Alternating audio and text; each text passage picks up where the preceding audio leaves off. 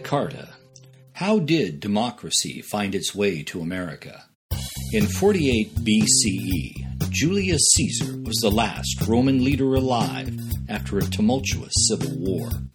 For most historians, this was the end of the Roman Republic and democracy in the ancient world. For the next several hundred years, Rome would be ruled by a series of emperors before Rome, too, would collapse, ushering in centuries of uncertainty as states rose and fell over the centuries across Europe.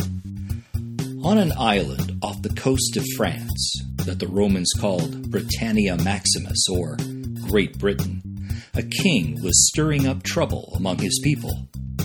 King John Plantagenet took the English throne in the year 1199. Like the emperors of Rome, King John had absolute power. He did what he pleased, jailed people who disagreed with him, and raised taxes to fight a war against the French. After several years of fighting, France threw the English off the European continent.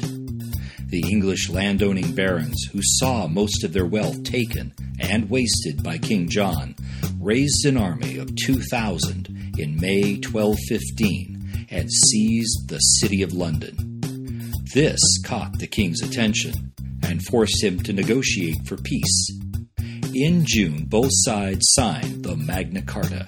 The document limited the power of the king, stated individuals had rights, and required a group of civilian leaders to approve all new taxes.